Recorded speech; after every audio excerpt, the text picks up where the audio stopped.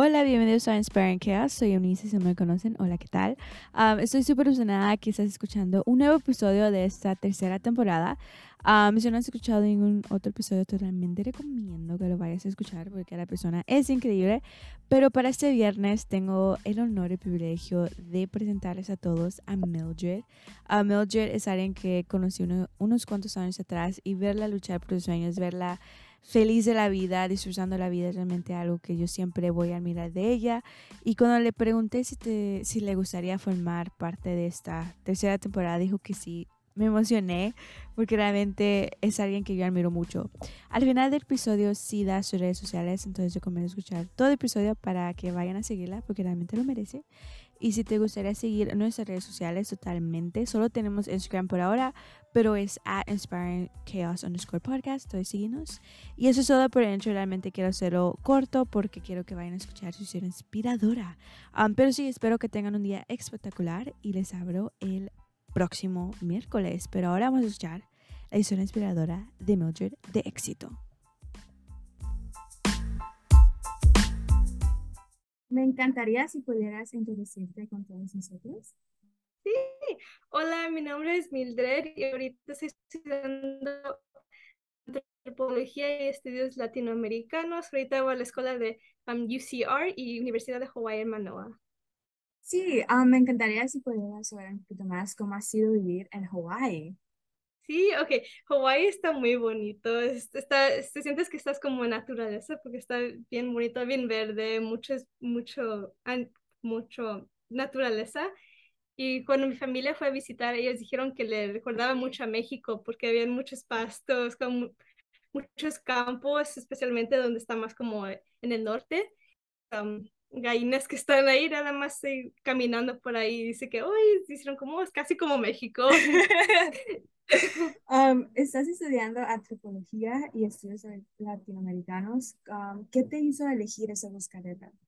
Sí, a mí me gusta, a mí me llama la atención mucho antropología porque hay una división de antropología que se llama antropología cultural y desde chiquita me encantó aprender mucho de las culturas. Mis padres me llevaron muchos como a festivales griegos, como a festivales como pues sí, de todo, como festivales de Chinese New Year y todo eso y pues eso me empezó a como a ver que como, oh, eso es algo que me gustaría hacer, emprender muchas culturas de toda la gente en el mundo, pero más especialmente de latinoamericana, pues va a ser mi énfasis como mi minor, que va a ser estudios latinoamericanos. Sí, actualmente estás trabajando como barista y como creadora de contenido. ¿Cómo estás haciendo eso?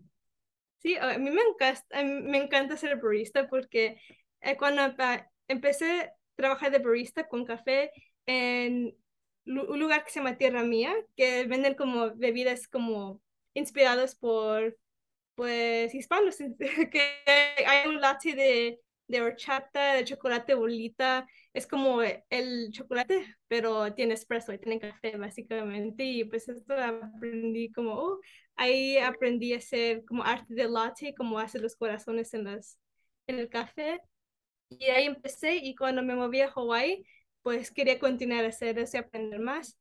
Entonces ahí es cuando fui contratado por Starbucks y ahí trabajo desde ahorita. Ya, y también estás trabajando como creadora de contenido. ¿Cómo ha sido Ujú. eso?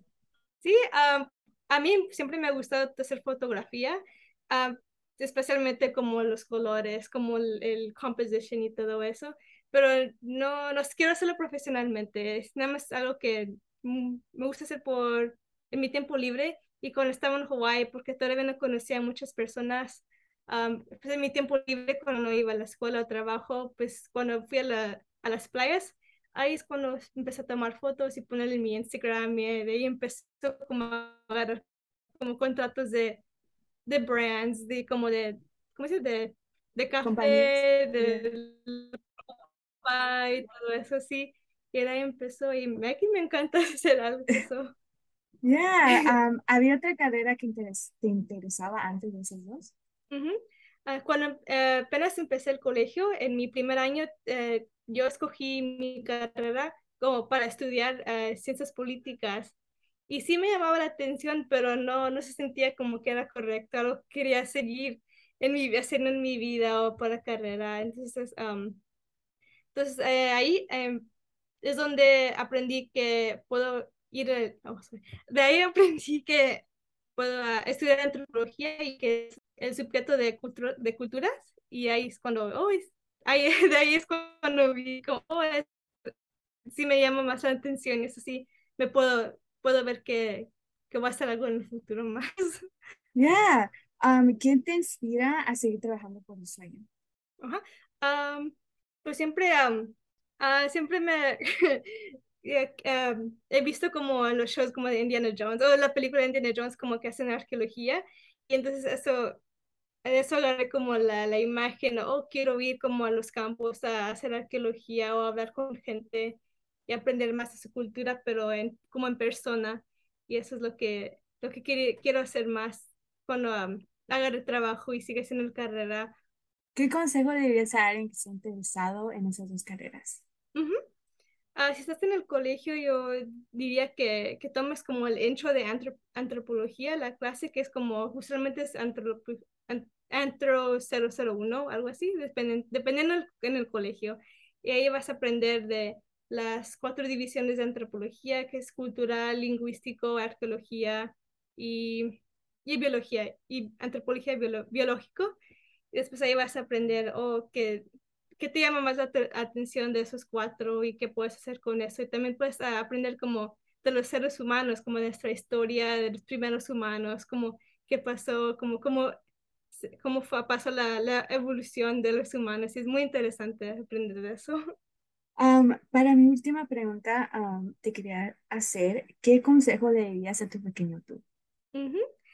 Pues yo siempre de chiquita era muy penosa, no me gustaba hablar mucha gente, y pues yo le diría que pues que intente más cosas, que hable más con otras personas, porque cuando fui a Hawái por un año, ahí es cuando de verdad sí tenía que, pues es porque estaba más solita, de verdad sí tenía que poner más afuera, como salir más y hablar a la gente, y pues desde ahí hice nuevos amigos que ahorita todavía estoy en contacto, y pues eso pienso que les serviría mucho si yo hubiera sabía desde chiquita. Me encantaría si volvieras a decirnos tus redes sociales. Ok, esto va a ser el mismo nombre para mi Instagram, Pinterest, Twitter, todo esto va a ser Diaz, que es Mildiaz. Gracias. Gracias.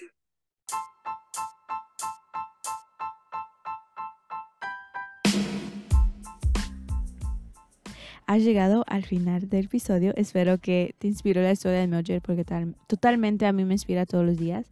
Vayan a seguirla porque realmente lo merece. Síguenos también en nuestras redes sociales si te gustaría. Y eso es todo. Espero que tengas un viernes espectacular, un viernes bendecido y también un fin de semana extraordinario. Y les hablo el miércoles. Bye.